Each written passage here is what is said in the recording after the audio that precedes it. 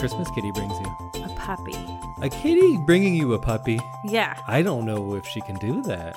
I believe in the Christmas kitty and her abilities. I don't know about a cat bringing you a dog. I think it's too big. Because even if it's just a puppy, it's probably cat-sized. True. She's just a little kitty. But she's magic. Is she? I thought she was. Well, she's like a ghost, I think. Okay. I guess that's pretty magic, but I don't know if she has a magic bag like Santa does. I think she brings you more like something she can carry in her mouth, like a dead mouse she could bring you. No thanks. I hope she brings me an orange. A fun-size Snickers? She could probably bring that. I want a fun size O. Henry. All right, I'll let the Christmas kitty know, and maybe you'll get it. Perfect. Well, welcome everyone to our...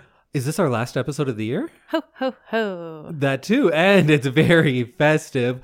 Welcome to a festive episode of I Love This, You Should Too. My name is Indy, the Christmas Kitty Randawa. I wish I was the Christmas kitty. That'd be a pretty sweet job. It would be, and I'd get to be a cat, which, I don't know, I think that's a lateral move for me. Is it? Probably. Okay. I'd probably enjoy it more. Yeah. But that who you hear meowing is my lovely co-host, Samantha Fun-Size O. Henry Randawa. Is that what I am? Yep. Oh, okay. I thought I was bigger than that, but maybe I'm wrong. Well, you're a fun size. Oh, okay. So that could be any size. It can be any size that's fun. True. Very true. I'm not a fun size, I think. You are. No, I'm kind of average. I'm just like a little taller than average. No, you're fun. Okay. I'll take it. Fun size Randawas. That's what they call us. That's us. That's what our family crest says. It's going to now. Because then they'll be like, but you guys are different sizes. Like, yeah, but we're both fun. Yeah.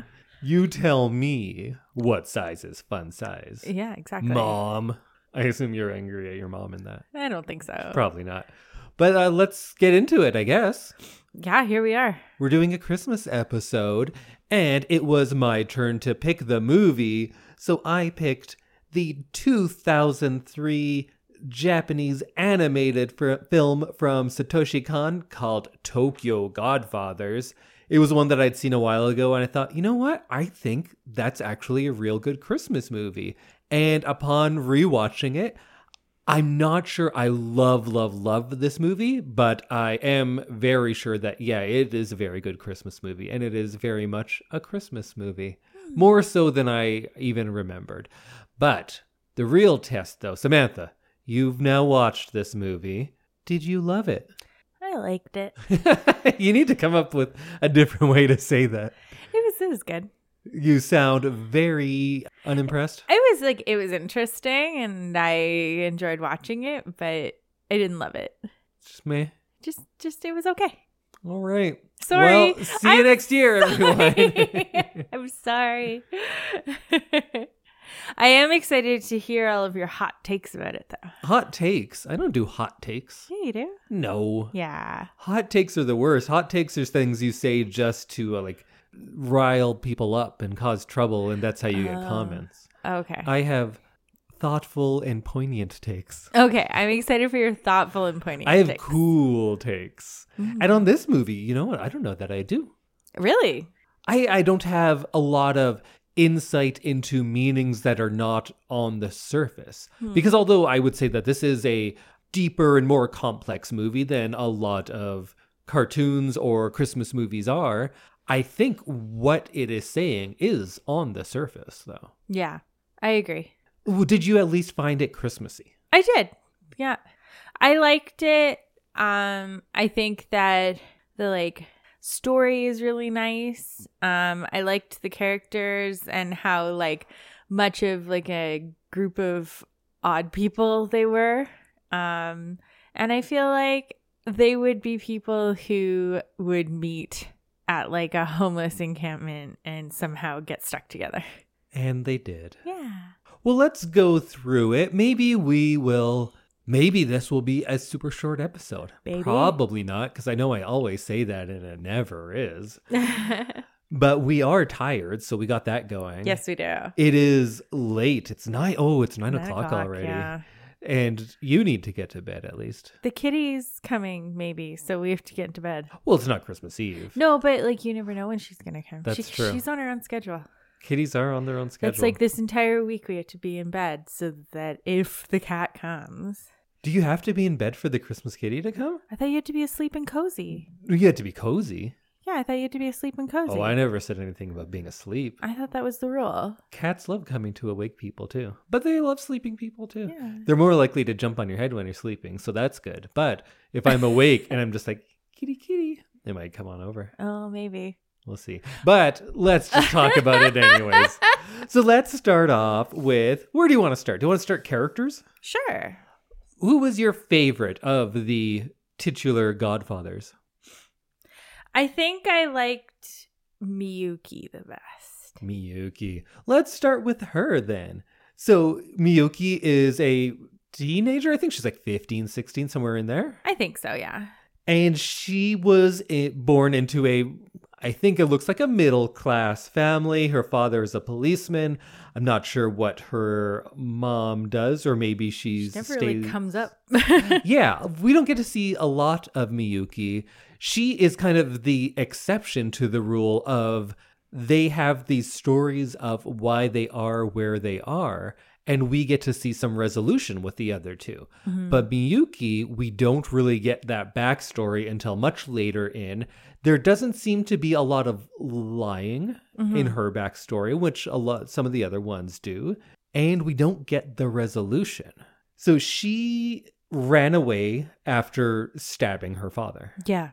Oh, yeah, and this is a nice light Christmas comedy as well. Totally light. But it is funny. It is a funny movie a lot of the time. I thought it was funny, yeah. I laughed a lot.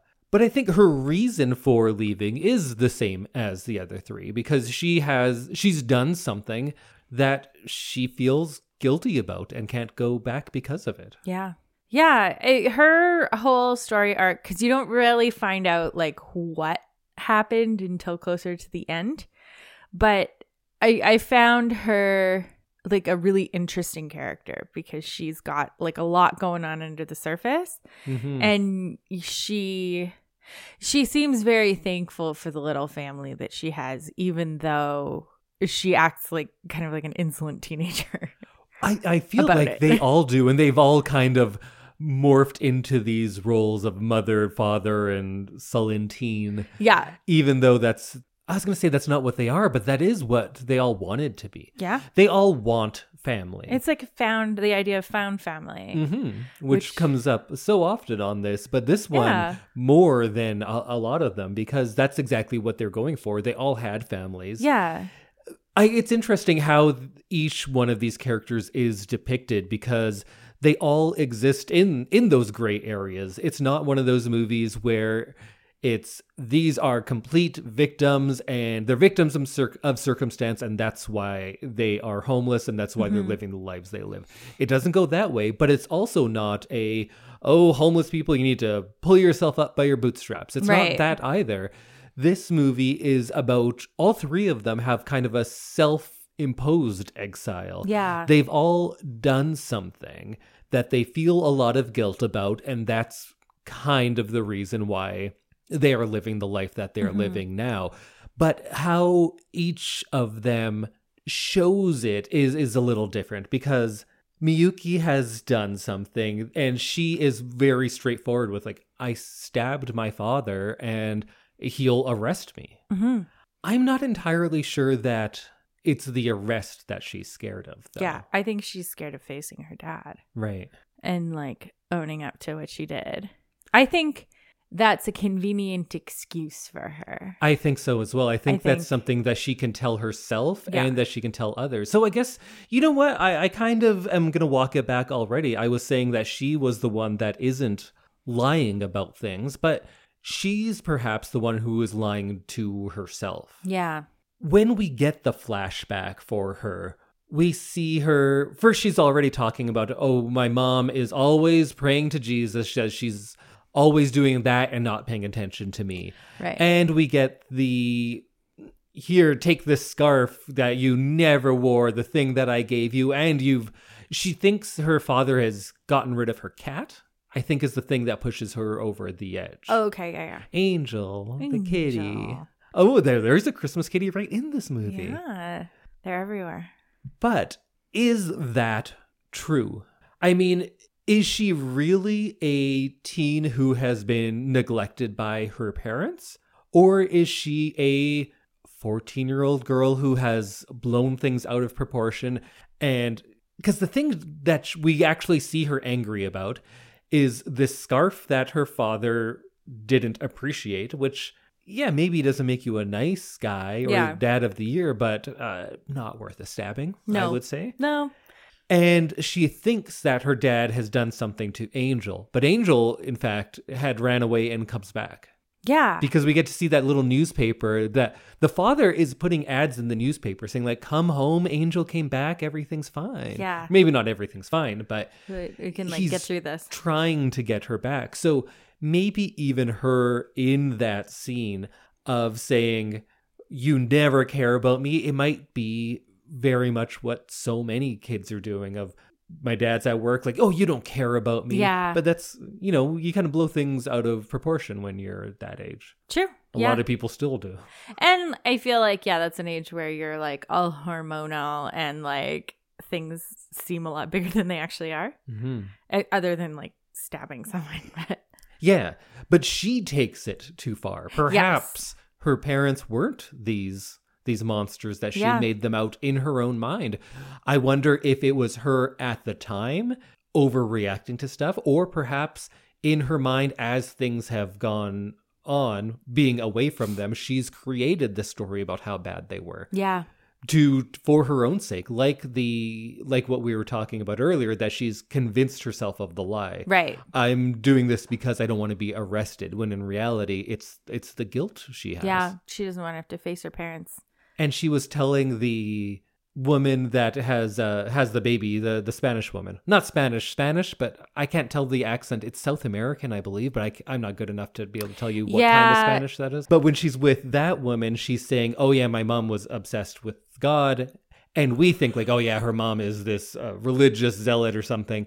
But the scene we see is she's praying because like her daughter just stabbed her father. Yeah. So maybe she's not even very religious at all, but that would be a time where someone would do something like that. Yeah.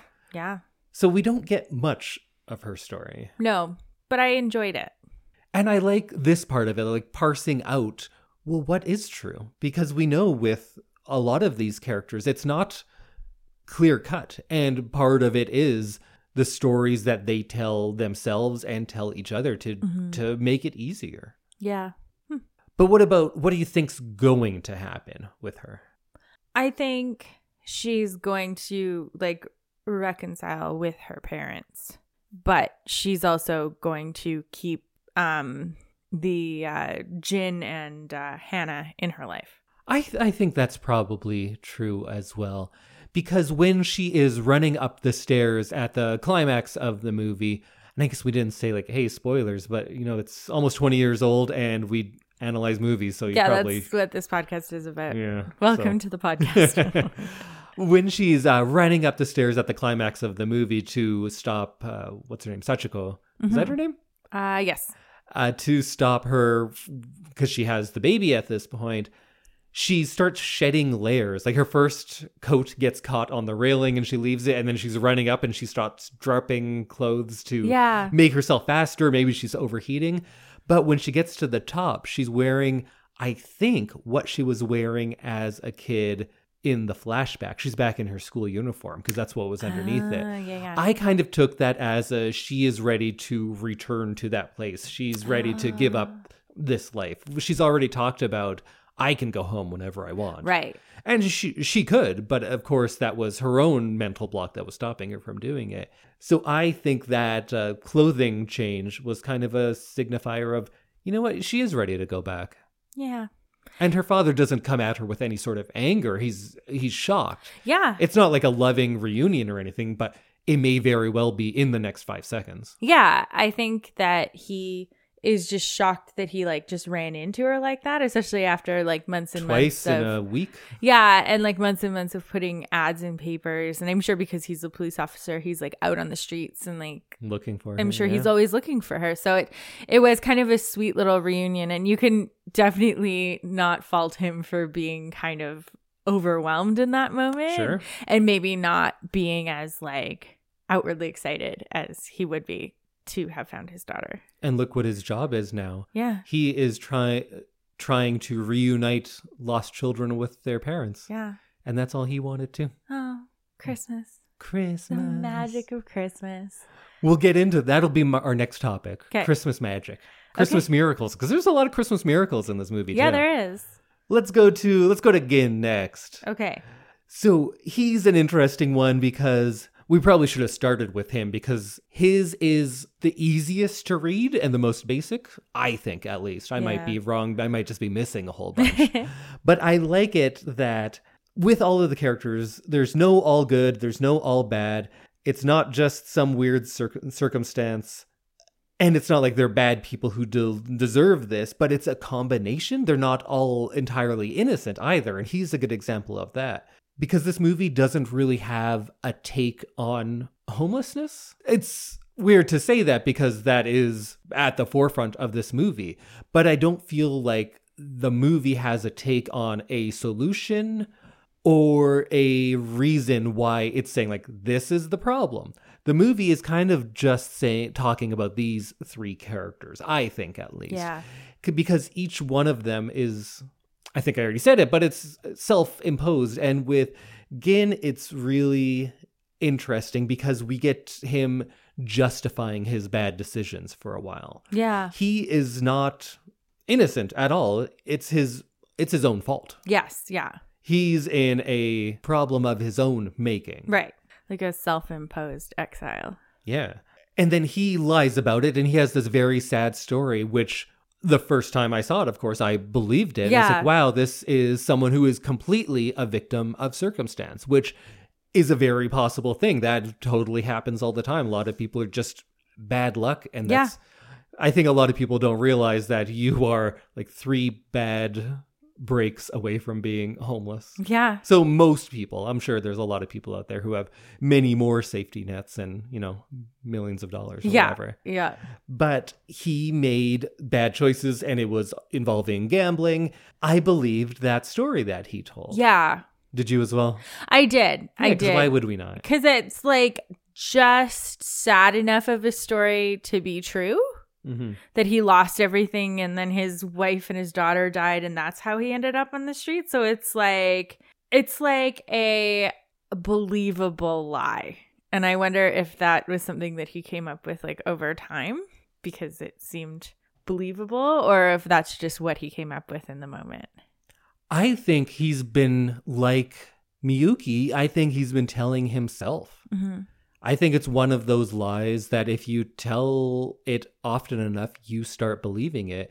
And it's probably just a lot easier for him to go about his day-to-day life thinking that that guy screwed him over and that's why he's where he is now. And not because he was gambling and then chose to leave his family rather than just talk to them and work through it together. Yeah.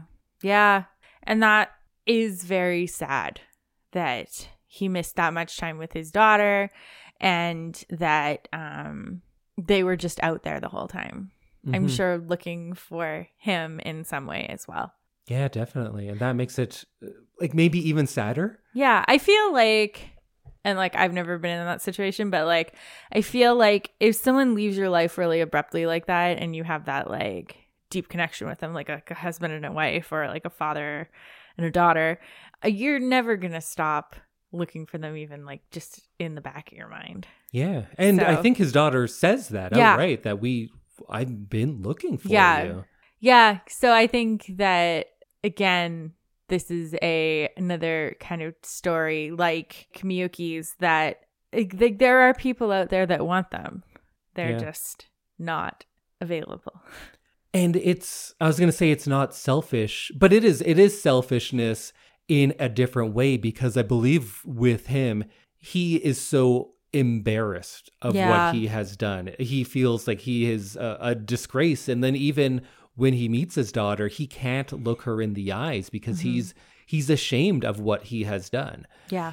But he doesn't realize, because he is looking just at himself, he's worried about how bad he feels. He's not realizing that what he is doing to them is worse.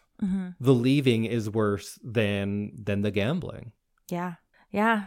But I think this movie puts him on the right path as well. Yeah. I think it does for all of them, because I think this is a feel-good Christmas movie. And although it doesn't have a take on homelessness, I think what it is saying in a very Christmas movie way is that you always can make amends. You can always go home. Yes. Yeah.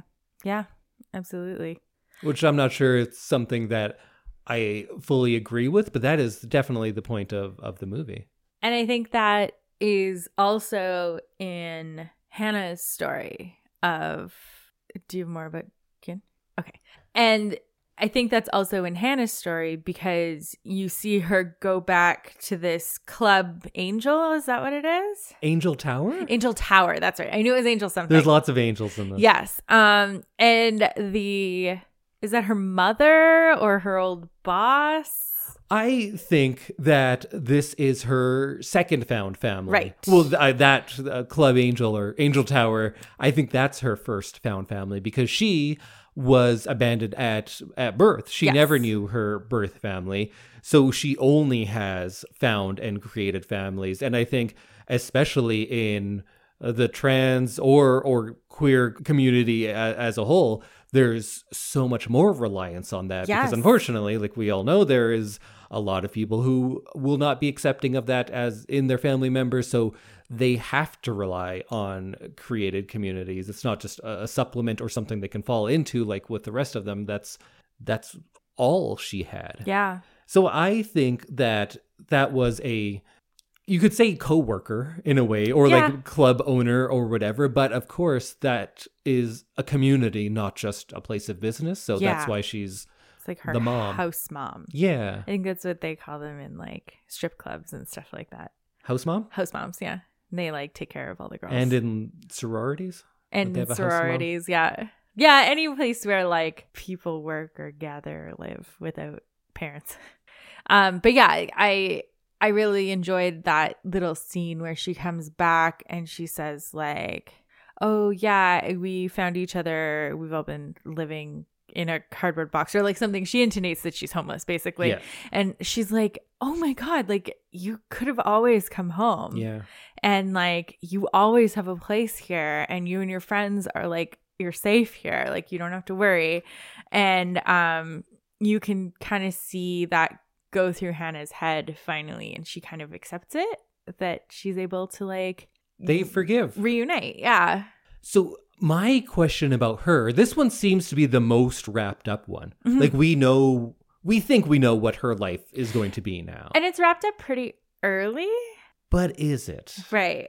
So one thing that got me, first that made me start thinking about it, is she's coughing up blood and is sick. Yeah. And we don't really ever talk about it. We go like, oh, she got her medicine. Okay, now we're on the... What's happening with her? Yeah, I assume it's like tuberculosis. Ooh. So then she's just like dead. Yeah, that's kind of what I assumed. That's grim. Yeah. But her partner who died. Yes. Do you remember what they said about him? No. The mom says, oh, he died? Was it AIDS? And she goes, no, he slipped on a bar of soap. Mm. And I laughed at that because it was like, oh, we thought it was going to be something serious, but then it was the silly thing. And now I'm looking at it like, oh, I think it was AIDS. I think it was AIDS. I think that was her, like, just dismissing it. Maybe not dealing with the fact that she probably has AIDS too. And maybe that's why she's so ill. Yeah. That's my fear for that character, is that it was coded as she is dying of AIDS. Mm-hmm. And that could be part of the reason why she left the club too. That's my other thing. Because kicking a drunk guy, although, bad. Yeah. And maybe in a different business, definitely a fireable offense. Yeah. But in this world that she was coming from, where that was her family, she calls that her mom. Mm-hmm. I don't think, given her character, because Hannah like seems, I know she's just taking this baby and whatever. She's a reasonable person that can get along in the real world. Yeah. She's smart enough. She's clever enough. She's a relatively normal person for this movie. She's a little wacky, but yeah. Yeah, sure. So I don't think that action, which seems kind of in character with her, kicking some drunk dude. Yeah. I don't think that is enough to make her feel so bad that she would leave the only family she's had. Yeah. I think it might be that it's the shame of, like, if being trans is stigmatized, being trans and having AIDS or HIV is that much more. Yeah. So I think it's either the shame of that, or perhaps if she had it, gave it to her partner and he died, the shame of that death being her fault in her mind. Yeah. I know, like, we're reaching because it doesn't really say any of that in the movie, but it doesn't say much for her. Yeah. Yeah. And there is like a lot for you to just kind of like sit back and think about on hers. Like, it's less obvious. It's just that the other two of them are choosing this penance, essentially, this exile for something that they think is a grave mistake. Gin gambled away his family's money, and they might be on the verge of homelessness. I'm not exactly sure. They definitely lost the shop because of him. So he thinks, like, they're better off without me. I bring nothing but misfortune. And he's a bad gambler. He's very unlucky. He always picks the wrong way of everything. Yeah. So he leaves. Miyuki has stabbed her father. Yeah. She's committed a violent act against him.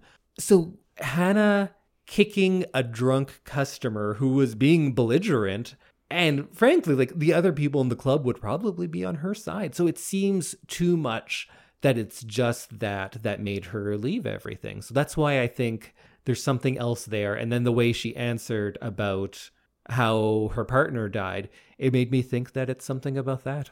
Yeah. Yeah, all three of them have very, like, heavy stories, but I think Hannah's is, like, the heaviest.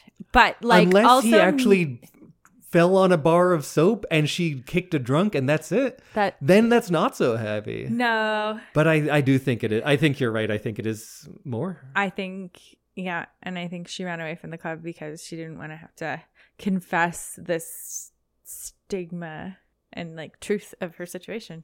Even though I'm sure her family there would have been happy to, they are, like, the people who take would care of her. Yeah. Who would understand mostly. Yeah. But really, a funny, feel-good movie. Right? It is. It was, it was definitely funny. I found myself laughing quite a few times. And, this, like, odd trio of found family caring for a baby that they find in a garbage pile is, like... It's pretty wacky. There's some fun moments that are like... There's a lot of funny jokes. I thought it was very funny. None of these people are equipped to have a baby, like, at all. And you get some really, like, funny hijinks. And that's something that comes in movies a lot. 3 surrogate parents who get, like, saddled with a baby and then wackiness ensues. Yeah, that's a big trope. There's, like, the 3 Godfathers was this old John Ford Western. I think it's a play on the 3 wise men a lot of the time. Oh. And then there's, like, 3 men and a baby even. Right. Yeah. So it happens. It's been done quite a few times. Yeah. I think this is my favorite of them, though. I like it because usually it's just, like, men doing it. And it's, like, 3 men or, like, 2 men trying to take care of a baby. And they're like, oh, men are stupid. Yeah. But, like, this is fun because you got, like, a trans woman, a man who used to be a father, and, like, a teenage girl, and, like, none of them have ever really dealt with a baby by themselves before without someone who, like, knows how to deal with babies. So, yeah, this very easily could be a sitcom if it didn't turn into the kind of adventure that it turns into. Yeah, absolutely. And I like that we're not relying on the, like, classic men are stupid and, like, need women to take care of the children kind of trope. I'm going to go kind of backwards for a moment. Okay. You hadn't seen any animated Japanese films until we started this podcast. Yeah. And we've gone through a bunch of Miyazaki's, which you've loved pretty much all of them. Other than like Sailor Moon. Oh, right. That's like really the only. Sure. Yeah. But yeah. So still, that's fantasy as well. Yeah. The Miyazaki's we have seen are fantastic. Yeah. We watched some Hosoda, The Girl Who Leapt Through Time, which I thought, well, I love that movie. And I was saying, like, look, it can be other things as well, which it still has a big sci-fi element, but that is a very rooted in reality movie. Mm-hmm. When you heard Tokyo Godfathers, did you think it was going to be a crime Yeah, I thought movie? it was going to be one of your 1970s like gangster movies. Which you have not seen one yet, but you have a thing in your mind. But sometimes you watch things without me and I'm still in the house. So you're like, it's one of those. I'll walk by and I'll see like 30 seconds of it and be like, yeah, one of those. Then when you heard it was Japanese and a cartoon, did you have some expectations going in that it would be more fantasy and that kind of stuff? No, I was really confused at that point because I said it was Japanese, a cartoon called Tokyo Godfathers and Christmas. Movie. Yeah, that's when I was like, I don't even know. Like, I think we just have to watch it because, I feel like there's no explanation of this that you could have given me without spoiling the whole movie that would have let me know exactly what this movie was. If that makes sense. Yeah, absolutely.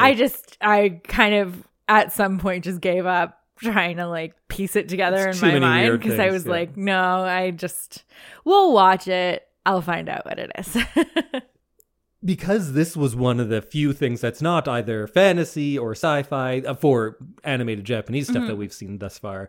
It seems weird kind of when the movie opens and they double down. They're like, this is just Tokyo. Yeah. It's not future Tokyo. It's not post-apocalyptic. Yeah. It's just Tokyo. And they really root you in the world. I love the backgrounds of this movie. And right at the beginning, we get to see the shots of the city. That's how it opens. So it is rooting you right at the beginning, saying like, yeah, I think you were probably expecting something more fantastic. And this is reality. It's just real Tokyo. And it's also not even the pretty parts. Yeah. Like we get to see Tokyo Tower a bunch of times, and that's a big tourist landmark. But the neighborhoods they're in are not the ones usually depicted in movies. It's not the gritty, dark parts of Tokyo where homeless people would be. And then sometimes it's the suburbs, which we also don't get to see in movies very often. Yeah. So it's a lot of the parts that you don't see. And then the movie also ends with shots of the city trying to this is a real world movie. It just happens to be animated. And I kind of love that about it. This could be a live action movie very easily. Absolutely. I hate when they remake things live action, but I would totally watch a live action of this. Yeah. I think that would be fun. It really would be. I think it would be a really easy movie to translate to live action without... You wouldn't really have to change anything. Without losing any of the magic of this movie.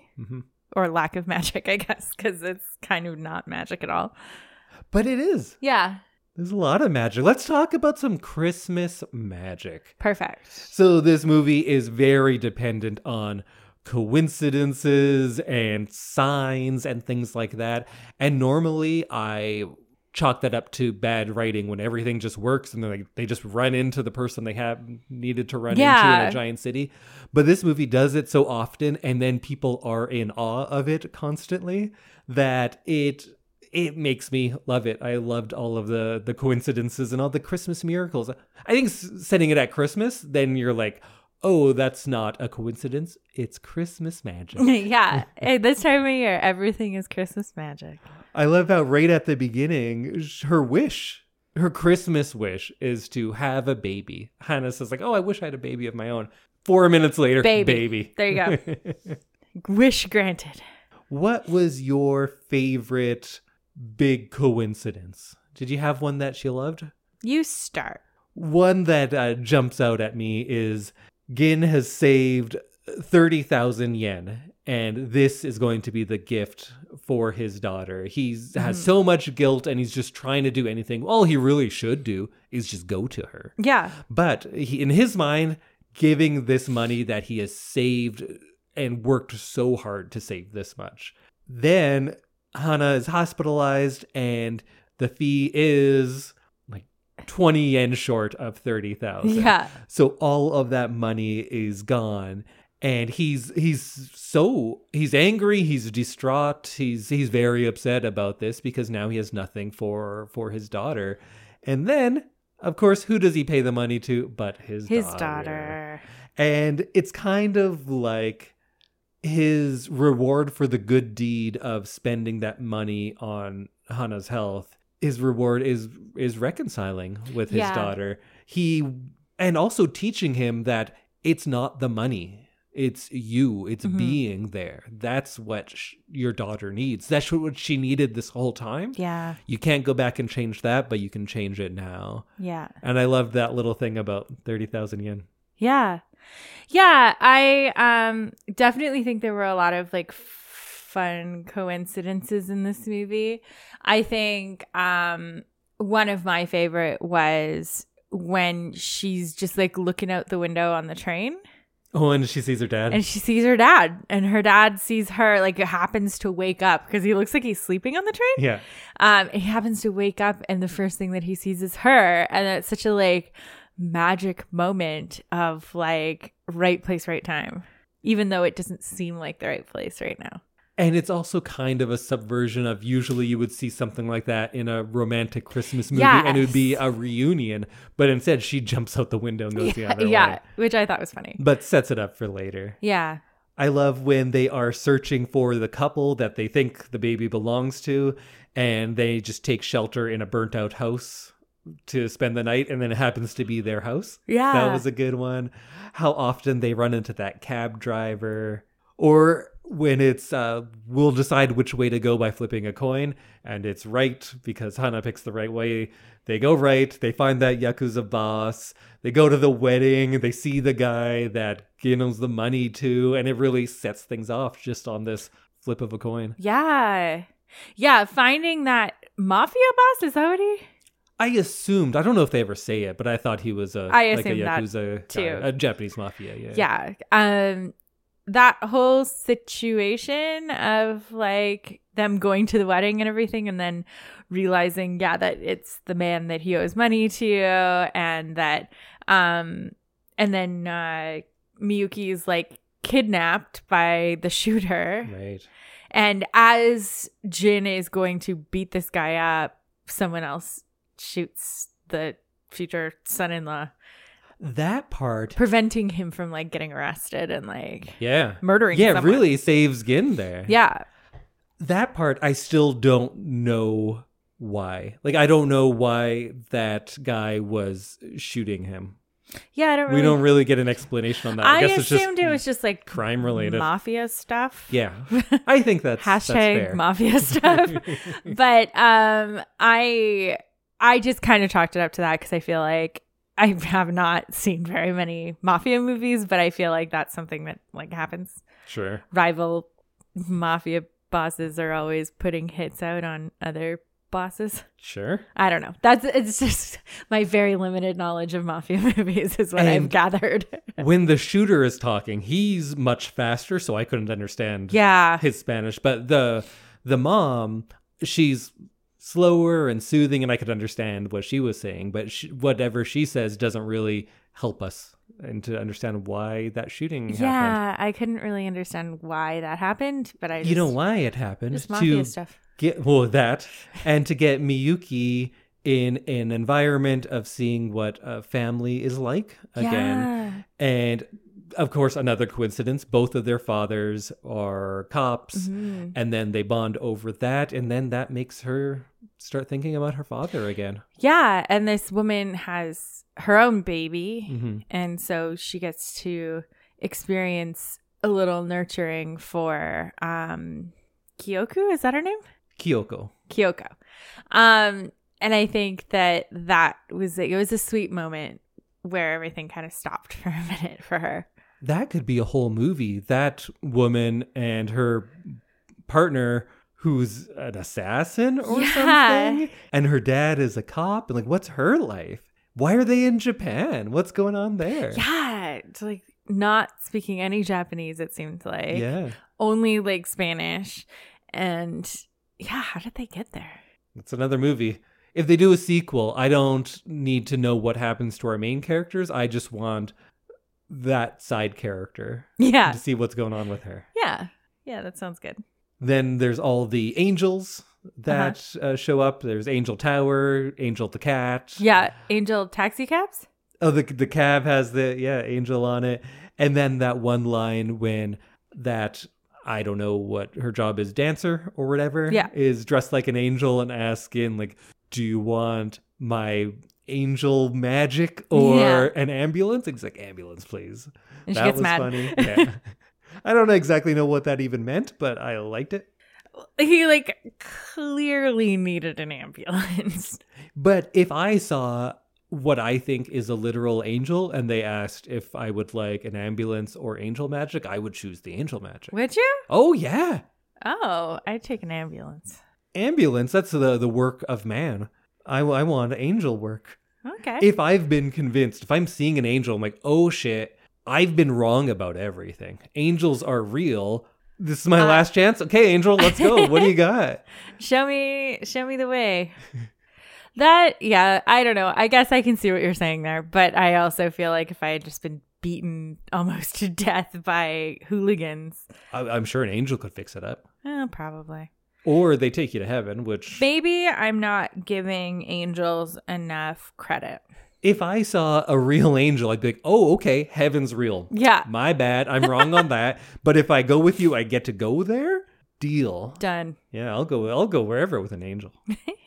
Unless it's an actual biblically accurate angel. Right. Because they were scary. They're just wings and eyeballs, like thousands of eyes. That's right. You showed me drawings based on the Bible. Yeah.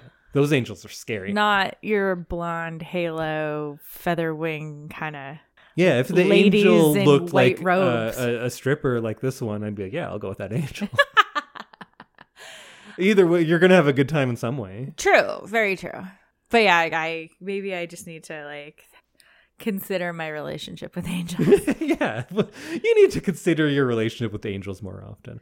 I thought I didn't have one, but if I met one, everything would be different. True.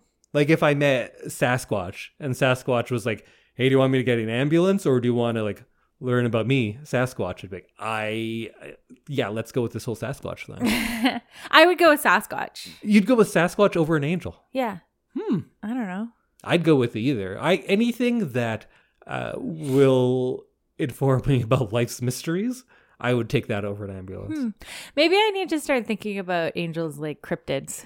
Yeah, that's kind of how it is to me. Because I'm like, yeah, Sasquatch. I want to know about Sasquatch. But angels, I'm like, I tried the whole religion thing. Like, you've come from a life that there are people in your life who believe in angels. Yes. I don't. So they're on the same level to me. Yeah. Okay. Although I'm more likely to believe in a Sasquatch because I could see that. Yeah. Because I gave religion a try as a younger person. So like, and it wasn't for me. So I feel like anything to do with that, I'm like, I don't know. I don't want to get mixed up with that again. I would go with whatever. If it was a Sasquatch, angel, leprechaun, if it's something that I didn't know was real and then it was real, yeah, I'll be your best friend now. I would rather go with like an alien.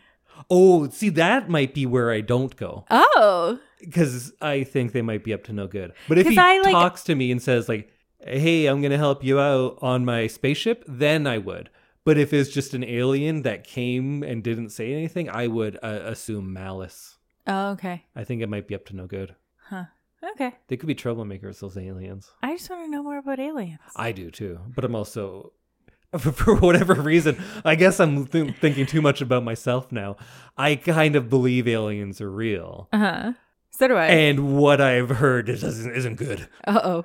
Right? Yeah, true. You're right. People who have brushes with angels, they're always like, oh yeah, and then it was peace. People who have brushes with aliens are like, oh yeah, I can't sleep anymore ever because they haunt me all the time. Yeah. And also I've like warts all over me. Yeah. Or like there's unexplained metal in my body. Yeah, they're all like Barney Hill style. I don't want that. Should we just talk about aliens versus angels now? Yeah, I think so. I have a lot of hot takes. We'll have to have an alien versus angels pre-episode. That's the name of my band. Instead of things of the week, we're just going to talk about aliens versus angels. As in who would win in a fight? Or who would I rather meet?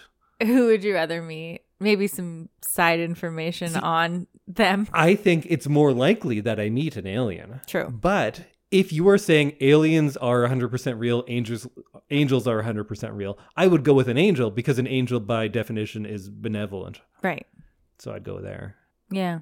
That's why I'm not too worried about like not being super religious now, because if God is like the end for us. Oh, you think he'd be cool with it? He's just going to forgive us. No.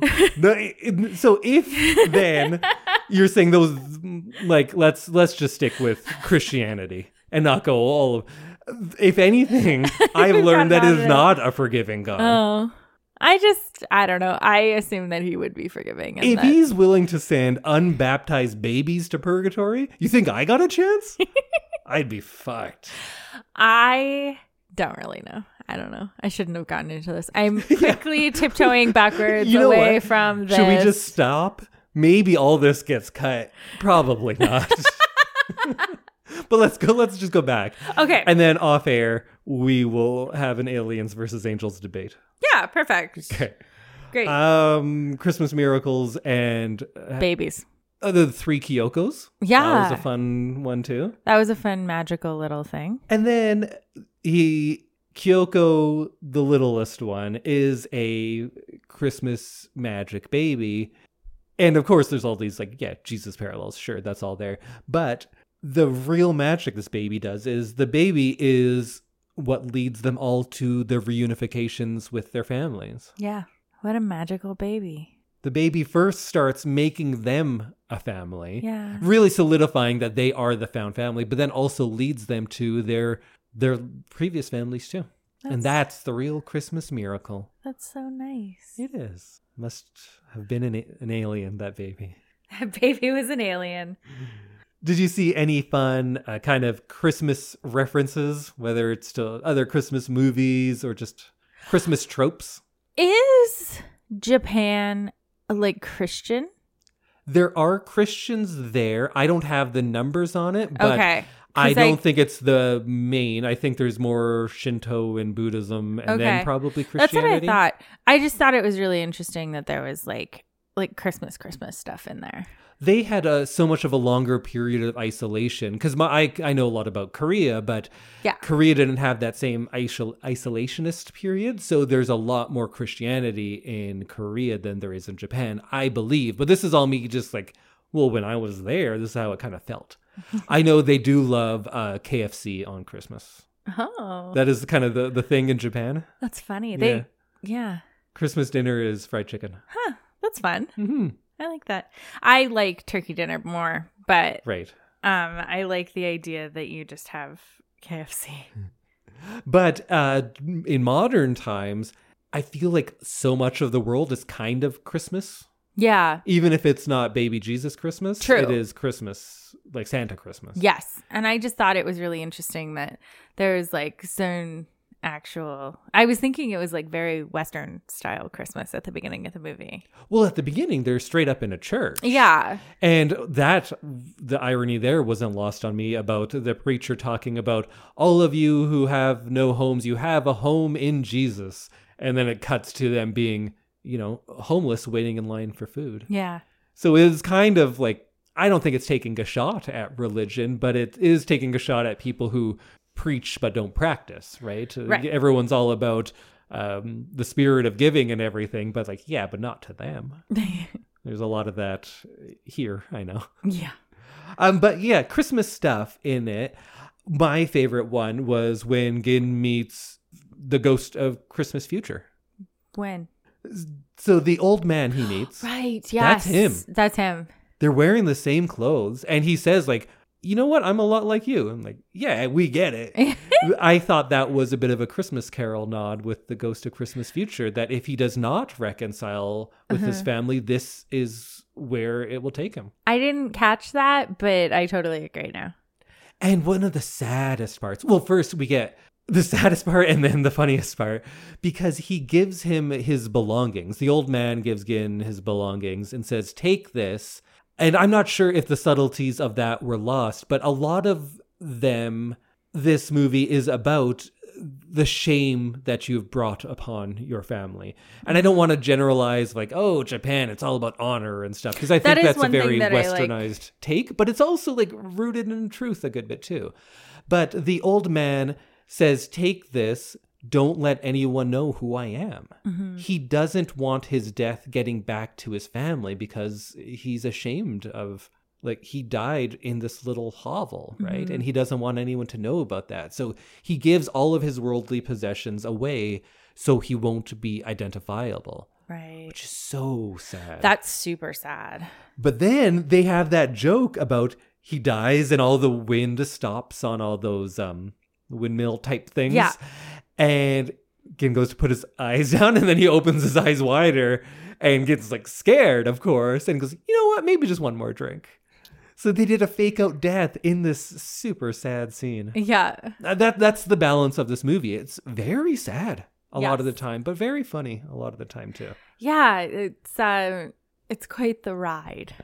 So I kind of took that as if you don't change your ways, this is your life. Yeah. Because he's already falling into that of not wanting to bring shame upon his family, and that's why he's here. But that's not the right choice. No. Whoa, man. In that bag was a lottery ticket. Yeah. With the very bizarre number of 1111111. And later on, we find that the winning lottery number is that one. Yeah. And that's on New Year's Day.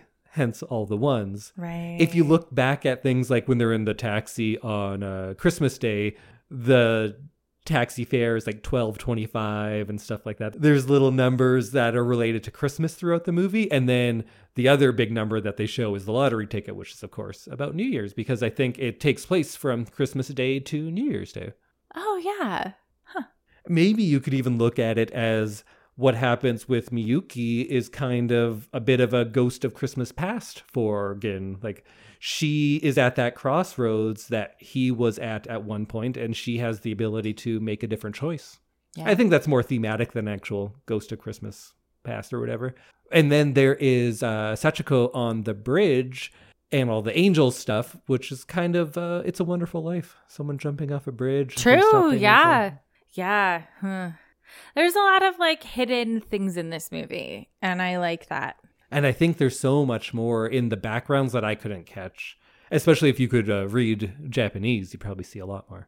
True, yeah, because I feel like we missed out on all the notes and stuff in the torn down house. Some of it, like there were subtitles for it, but because there's so much, you can't I feel like you need to be able to read the language in order to get everything off of the screen. Because there were parts that were like newspaper that only like the main headline was translated for us. Right. So I feel like some of the little things on the sides of the newspaper or like on the bulletin board and that kind of thing are important too, or may just like back up what we've been saying. The only one that I caught in the subtitles was first there's the letter about the baby, and then the newspaper that is on the ground there is talking about how people are abandoning babies. Yeah. Which, people still abandoning babies. They're still doing it. Still. And maybe the only other character that we really have much for is Sachiko. Yeah. That woman who, again, it's so sad. She super sad. Has led a rough life, it seems like. And then she loses her baby and in a moment of insanity goes and kidnaps this other baby. Yeah. And she's not well. She's seeing things because we have that kind of funny but weird scene where she sees the baby talk to her. Yeah. And then her takeaway is, I want to be reborn in death, and she Yeah. tries to kill herself and this baby. Or there's that scene where she's on a teeter-totter. Is that the word? Yeah. Or like Teeter-totter? round.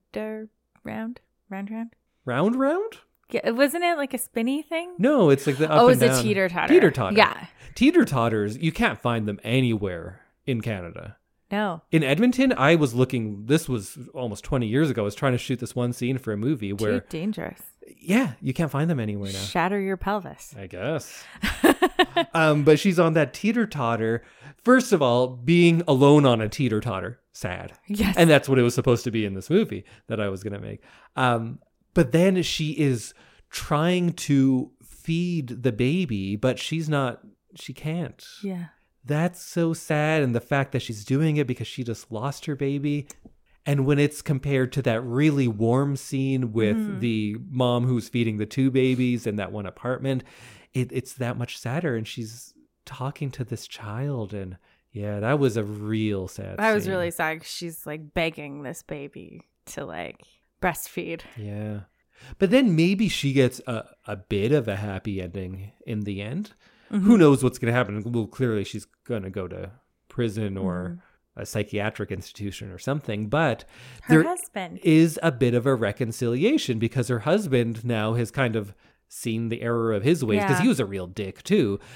To him, you know what it is? To him, Gin is the ghost of Christmas future. Yeah. That's his past. That's the ghost of Christmas past for him. Now I see it. He convinces that boyfriend or whoever to change his ways because he's like, yeah, I was there. I was the gambler who abandoned my family just like you, and you need to do something better. Yeah. Oh, so there is a ghost of Christmas past. Oh. And it works. It does. So I guess that boyfriend is the real Scrooge. True. He gets the chance to change things before it goes too far. Although they did kidnap that baby already, so I guess it went pretty It far. was a little too far. Yeah. Yeah. But yeah, even Sachiko wasn't a complete evil. Like every character has a lot of nuance in this movie. And when she's telling her the story up on the rooftop, you feel for her too. Or at least I did. Mm-hmm. But I liked how Miyuki's like not having it. She's like, well, fuck you. Why you got to take this baby though? That's not... Yeah. Which, fair. Yeah, exactly. It's like the old saying about your mental health. It is not your fault, but it is your responsibility. Yeah. Yeah. That baby was really cute. That was a good baby. Like for an animated baby. Yeah. Very well done. Especially when it talked. Yeah. That was weird, but yeah. The cat, too. That was a good, cute cat. Angel the cat. Yeah. Or that one scene where we get a glimpse of what Miyuki could be in the future when she has all those cats around her and she's like a crazy cat lady. Yeah. Well, I think that about brings us to the end, right? I think so. There's only one other thing I wanted to mention is we listened to the English dub for the most part. Yes. And it's a newer dub. There's two of them out there. And I think lots of the language around Hana has changed over the years. Oh. Because I believe originally she was depicted as a drag queen rather than a trans woman. Oh. But I think how it plays to audiences now, or perhaps Western audiences, I think though, just current audiences, Yeah. they've leaned more into her being a trans woman. I can see how like wording even in the last like 5 years has changed. Mm-hmm. And the way that we speak and like the verbiage that we use has changed so much that that's nice to hear that that's kind of updated a bit. Yeah, and also just to make it more clear, because I think a lot of people have a unfortunate tendency to conflate drag and transsexuality and homosexuality all together when they are all separate things. Yeah. They can go together. All right, any last thoughts on our final Christmas movie of the year? Just that I'm sad that it's almost over. Christmas or this movie? Christmas. Oh. Yeah. Well, it's not, though. Just for you in the listening world. We, however, still have another week of Christmas. Yes, because we are recording on December 18th. We're only going to start going hard now for Christmas. Yes, it's the week. Indy thought we were still like 2 weeks out. It snuck up on me. I said, yeah, when we have people over on Sunday. And Indy's like, this Sunday? week? Christmas. Christmas. Any final thoughts, Samantha? Just have a Merry Christmas, and I hope the Christmas kitty brings you what you dreamed of. Awesome. I kind of meant about the movie, but that's even better. I was just wishing our listeners a nice Christmas. Yeah. Yeah. What about you? About the movie, I think that I like it the more we talk about it. We rewatched a little right now just before the podcast to kind of freshen things up in our minds. And watching it, knowing the ending and knowing the character arcs makes it better. Yeah. Like, you don't get the surprises, of course, but you appreciate so much more of the character building that's happening earlier on in the movie.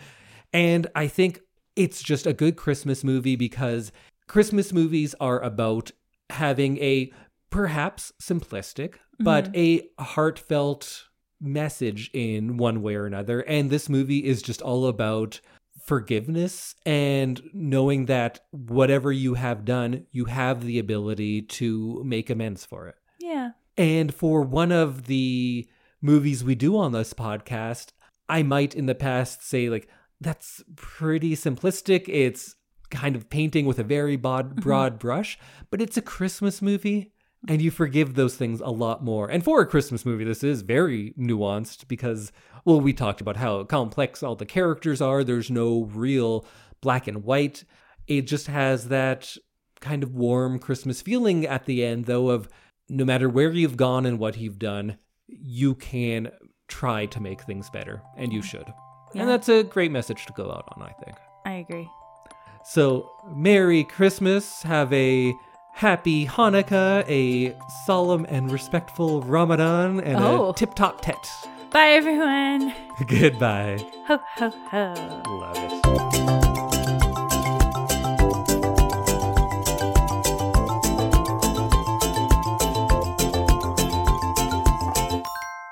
What's a tet?